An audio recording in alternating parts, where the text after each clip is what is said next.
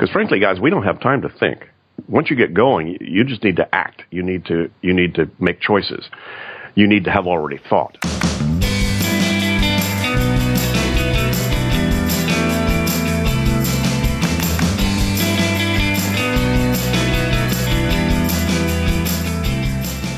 David Allen is widely recognized as the world's leading expert on personal and organizational productivity. He is an author, consultant, international lecturer, founder, and chairman of the David Allen Company. He is also recognized as the world's leading authority on personal and organizational productivity and is the international best-selling author of Getting Things Done, The Art of Stress-Free Productivity, Ready for Anything, 52 Productivity Principles for Work and Life, and Making It All Work, Winning at the Game of Work and the Business of Life. His 30 years of pioneering research, coaching, and education of some of the world's highest performing professionals, corporations, and institutions has earned him Forbes recognition as one of the top 5 executive coaches in the United States. He was also named one of the top 100 thought leaders by Leadership Magazine. Please welcome to the show, Mr. David Allen. Hi, guys. Delighted to be here. David, one of the questions I like to ask everyone on the show, and it's a little bit of an icebreaker type of question, but we're curious, what is the best concert that you have ever been to? Jeez. Oh, that's a good question. The Doors, 1968. Wow. Los Angeles. Iron Butterfly was their opening act. That must have been incredible. Well, if you can remember it, they say you weren't there. So. All right. Cool. Well, David, you're probably best known for your book, Getting Things Done, and the methods that are included within, which are really designed to create stress-free productivity. For those who are not already familiar with your system, could you please talk a little bit about what GTD is? Yeah, it's a way to make sure you can flourish in your life with the appropriate optimal conditions, and you do that by taking anything that's potentially meaningful out of your head and your psyche and externalizing it, clarifying sooner than later what exactly it means to you and what you're going to do about it, if anything, and then park the results in some trusted systemic way that you can then step back and review and reflect on the totality of all your agreements and commitments, that whole gestalt, and then trust your heart or your intuition about and how you allocate your resources. David, why would implementing this be important for individuals who are looking to starve their doubts? Well, the whole point is to move from trust, to move from hope to trust in terms of your decisions about what you do. So most people are being driven by latest and loudest and hope that what they're doing is what they ought to be doing. But if you externalize your stuff, clarify exactly what your commitments are, step back and look at the whole thing, then you'll be making still an intuitive judgment, but it'll be out of trust and not hope. So, that's the doubt that you're doing what you ought to be doing is one of the big existential doubts most professionals have. Many of the listeners to this show have ambitious goals, and you have an interesting take on goals. What do you think is one of the secret values of having goals? Well, the future never happens. Have you ever noticed it's still today? Damn, it's today again. Jeez, it keeps being today. Golly, But the future gives us the opportunity to actually hold images and pictures in our head, and that's a very powerful thing. The image that you hold, we know, immediately affects perception and performance. The future is an illusion, but it's a real handy one because it gives you the opportunity to actually believably see yourself in an improved condition. And seeing yourself in an improved condition is going to help you immediately, right now. So if I say, gee, Jared, 5 years from now, how cool could a Sunday afternoon be? You'll very likely give yourself permission to have different pictures. And I said, well, imagine how cool it could be this afternoon. Now, you might have cool pictures for both. But if the 5 years from now picture has some more expansion, more expression, more even more of a cool factor, then start to integrate that more of a cool factor right now. Which is not to say that, you shouldn't have direction and focus. Absolutely. You can't help focusing. So, sometimes picking a target in the future or picking something like that gives you a nice stake in the ground to move toward and, gives you a context to learn and grow and expand. But I don't think I ever achieved a goal. I mean, I kind of slid into them because the truth is right now, the best goal you can see, you're only imagining from your current state of maturity and experience. Mm-hmm. But if you move toward that, a year from now, you're going to have to be more mature and be more experienced. So very likely that goal will change. As a matter of fact, moving toward that goal is going to be important right now, because 6 months from now, you're going to recognize something you didn't see now. But you wouldn't have seen that had you not started down the path toward the first goal. So 6 months down the line, you go, ooh, David, wait a minute. That's what I don't want X, I want Y. But you couldn't have seen Y from back here. You had to start moving on X before you got to a point where you were mature enough and experienced enough to actually formulate and notice Y as where you really wanted to go. So you course correct. So you never got X, but X was a very handy tool to get you. You couldn't have gotten to Y had you not had X. Does that make sense? I think that's really both inspiring and also very pragmatic. I absolutely love that approach there. One of the things I do in some of my other roles is involved a lot with time management training, and I'm just curious from your perspective, what are some of the counterproductive pieces of advice that you see from a traditional time management approach? Well, first of all, the name sucks. You can't manage time. Right. Come on. That's a hoax to begin with. You created an artificial and a non-productive framework, because as soon as you say time management, you're assuming you can manage time, but you can't. You don't mismanage 5 minutes, come up with 6 or 4.5. 5 minutes is 5 minutes.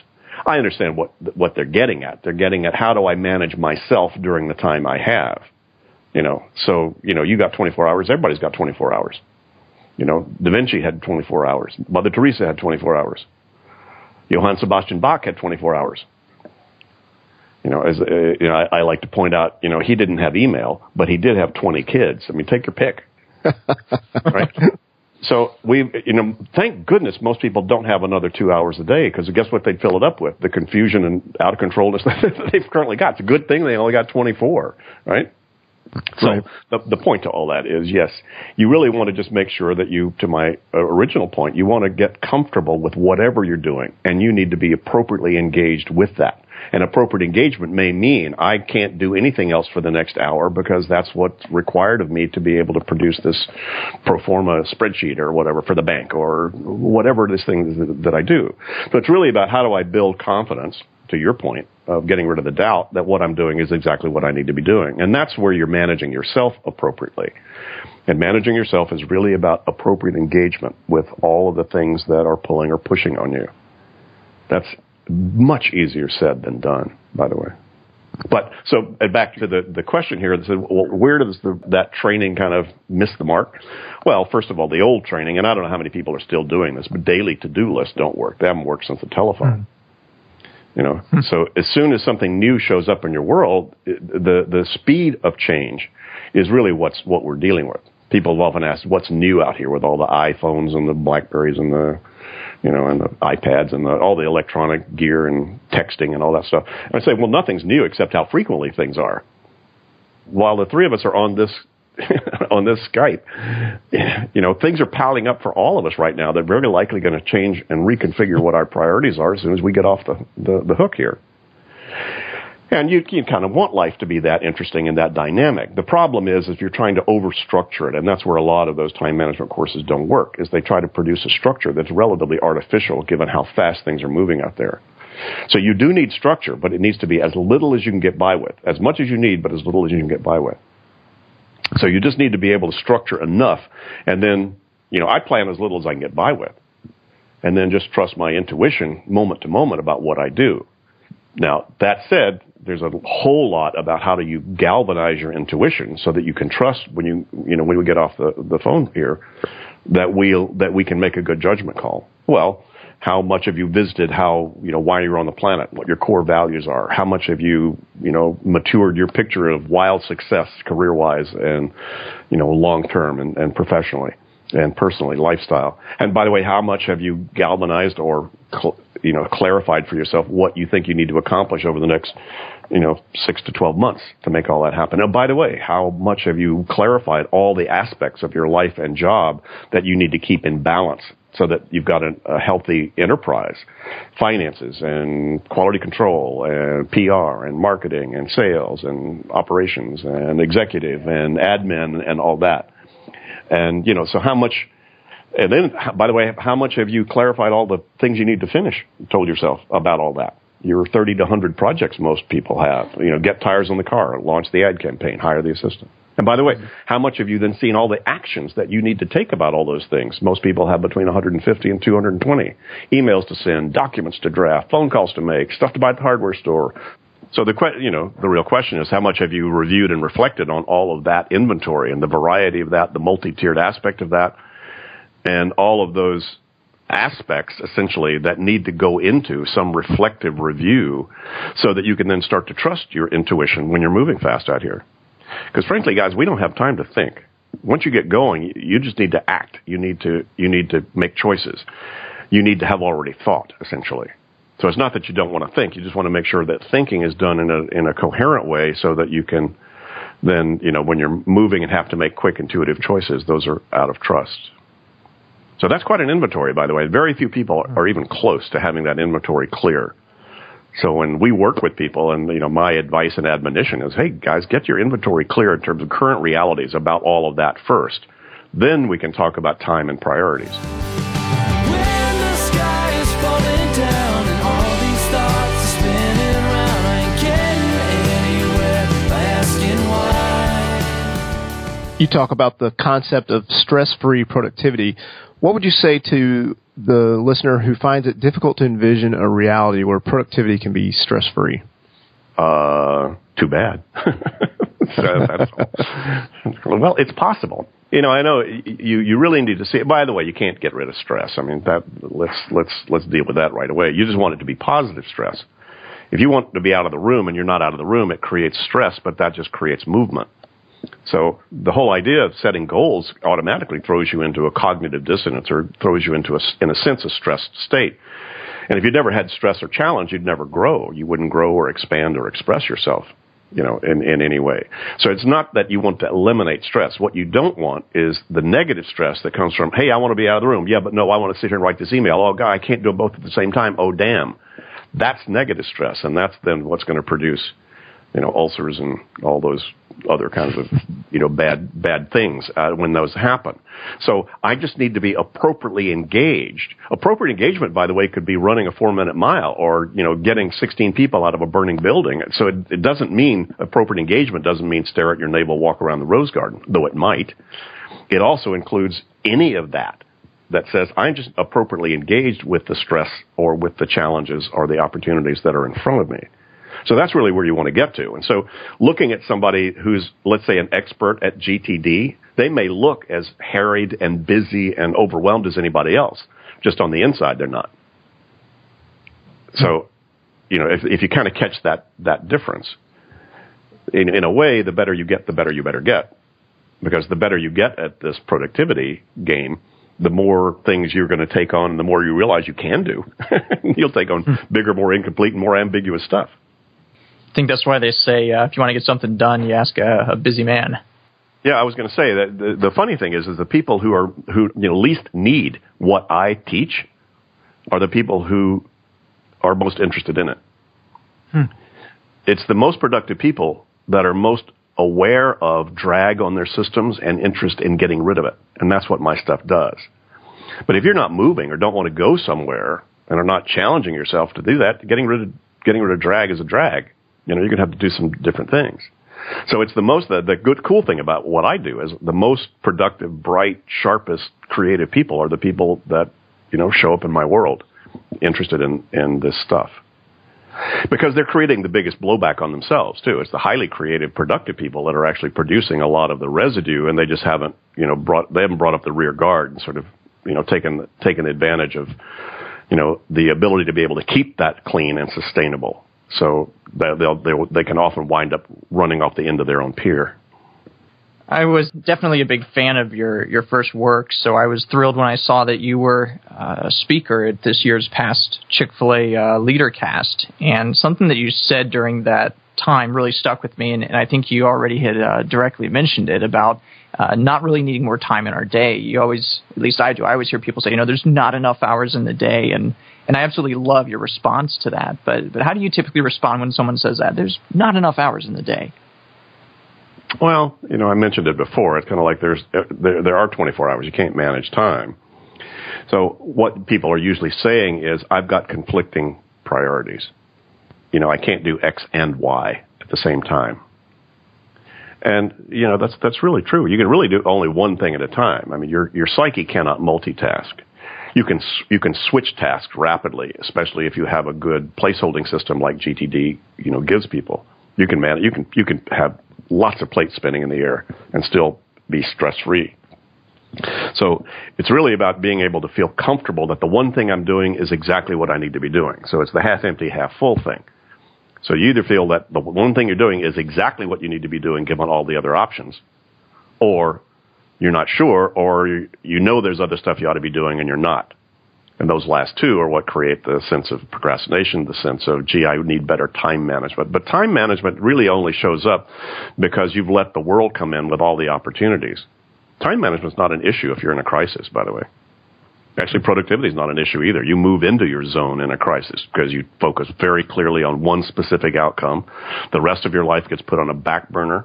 You're taking actions. You're dynamically steering, moving toward, you're trying to accomplish. So it's very easy to, in a way, to move into your zone in a crisis. It's just that, gee, why wait for a crisis to get there? But, figuring out how to be able to have that mono focus, that what I'm doing right now is exactly what I need to be doing, and you're positively engaged in that, getting to that point requires that you know what all those other things are. See, when you're not in a crisis, the gate drops and all of the barbarians at the gate come running through. Now you need tires on your car, and you're going to spend time with your kids, and you just heard about this thing you want to take, and wow, and look, I could surf that place, and I could... So now you've left the world. Now I need more time. Part of the entrepreneurs or solopreneurs challenge is doing everything from being CEO and leader to shipping and bookkeeper. This is increasingly a challenge for the do more with less corporate world as well, where individuals are required to be both task-oriented and strategic. How does GTD help address the unique difficulties this presents? It allows you to be strategic when you need to be strategic and not have tasks disturbing your consciousness. And it allows you to be tactical, and put your mind on it and handle that as efficiently as you can to get it out of the way so that you aren't nagged about how you ought to be strategic instead. David, all of us have moments in our life. You have a CEO and a COO in your psyche. We all do. And the CEO is the crazy maker. Hey, here's an idea. We could do this. Let's do that. Let's do that. We could do that. Wow, what a cool idea. So my CEO inside of me, my in-basket is the fabulous tool, my capture tools. They capture all kinds of fabulous ideas and maybes and could and shoulds and that'd be cool and here's a neat thing to do. And then first thing in the morning, the COO wakes up, looks at the stuff in the in-basket the CEO threw in there and says, what the heck is this? Jesus, are you kidding? We have limited resources. We need to organize ourselves. And the problem is when the COO part of you, the operational part of you that actually is aware of that, more linear, more sequential, more spatial, more whatever, they sort of understand resources and all that stuff. If you try to have them be a CEO, they'll blow a fuse, and you get the CEO to try to be a COO, they'll blow a fuse. And most people implode all of that.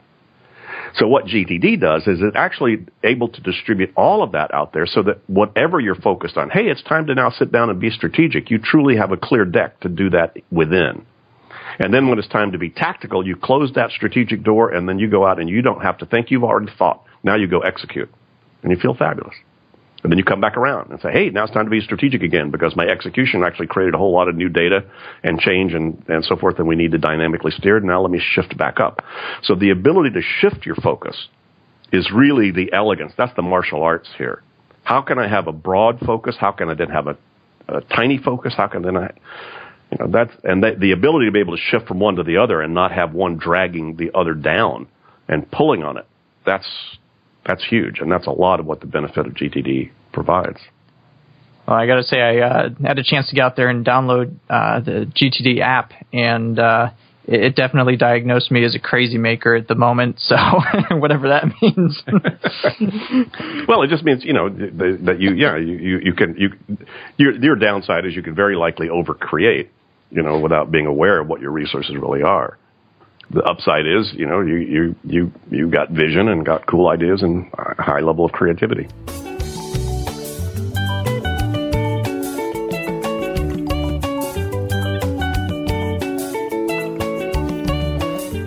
Well, I would love to hear a story from you. I think that all of us have moments in our life, even if it's something that's subtle, that can truly be life-changing.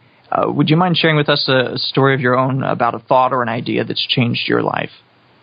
A thought or an idea that changed my life? Well, I have to say, and I'm just giving credit to a great mentor of mine, a guy named Dean Acheson. I acknowledged him in my book because he was the guy that taught me about emptying my head and deciding next actions. That was profound because I thought I had my act together, and then he actually did that. And he had actually uncovered those because of his work in creating organizational change.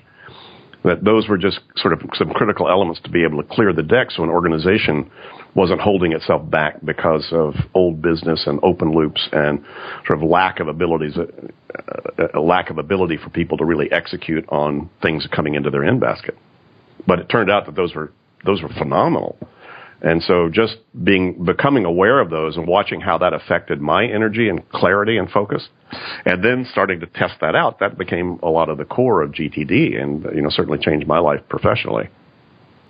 David, Jonathan and I are grateful to have the opportunity to speak with you. What's the very next action step for someone who wants to learn more about GTD?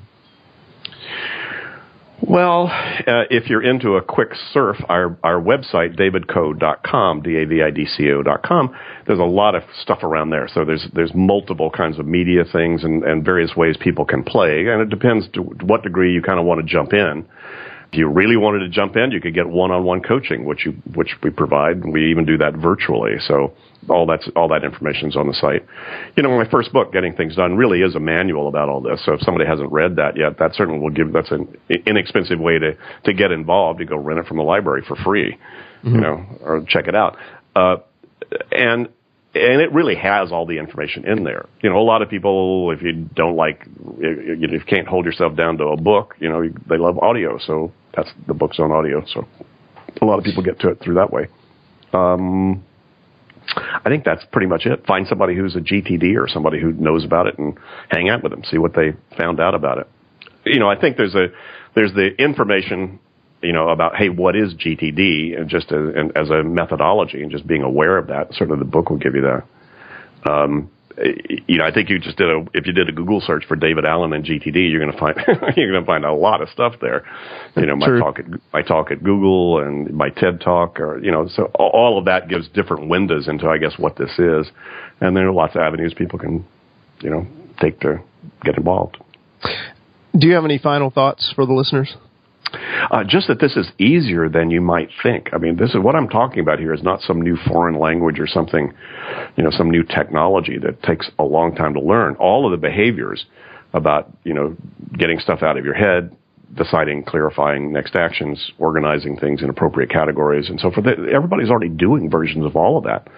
So there's really no new skill to learn. I think just realizing that being aware of how you put together those behaviors in a coherent methodology, I mean, the whole is much greater than the sum of those parts.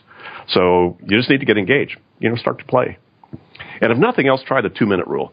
The 2-minute rule, if you don't already have that as a habit, that can change your life. And the 2-minute rule simply says, when you pick something up or open an email or whatever, if you can actually handle whatever the action step is, if there is one, and it can be done in less than 2 minutes, do it right then. Because it'll take you longer to stack it, track it, and look at it again than to finish it when it's first in your face, if you're ever going to do it at all. And that, I've had people tell me that just changed their life. So that's a low barrier to entry to start to play in the game. The truth is, actually, that does start to galvanize a key component of this process, which is to sort of awaken your executive decision making. As opposed to open the email and then put it back in your stacks. Just call and close it up again. Hey, wait a minute. What's the action that they're asking me or that I need to do about this? Just putting yourself through that thought process right on the front end, that is game changing. Mm-hmm. Jonathan, do you have any final thoughts? Well, I can attest to this myself. I know that 2-minute rule has been a big lifesaver for me, but I just appreciate your work in this space. It's truly revolutionary. It changed my life and my approach to productivity, and I think it's all about getting out there and implementing it and freeing up some of that mental RAM so we can give that appropriate attention to whatever we're working on. David, thank you again for giving us your time today. We really appreciate your insights.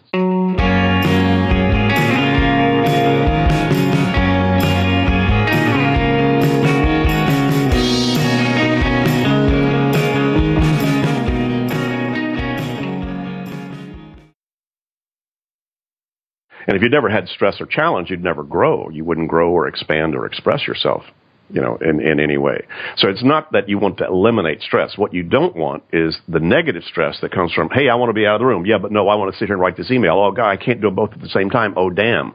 That's negative stress, and that's then what's going to produce, ulcers and all those other kinds of, bad things when those happen.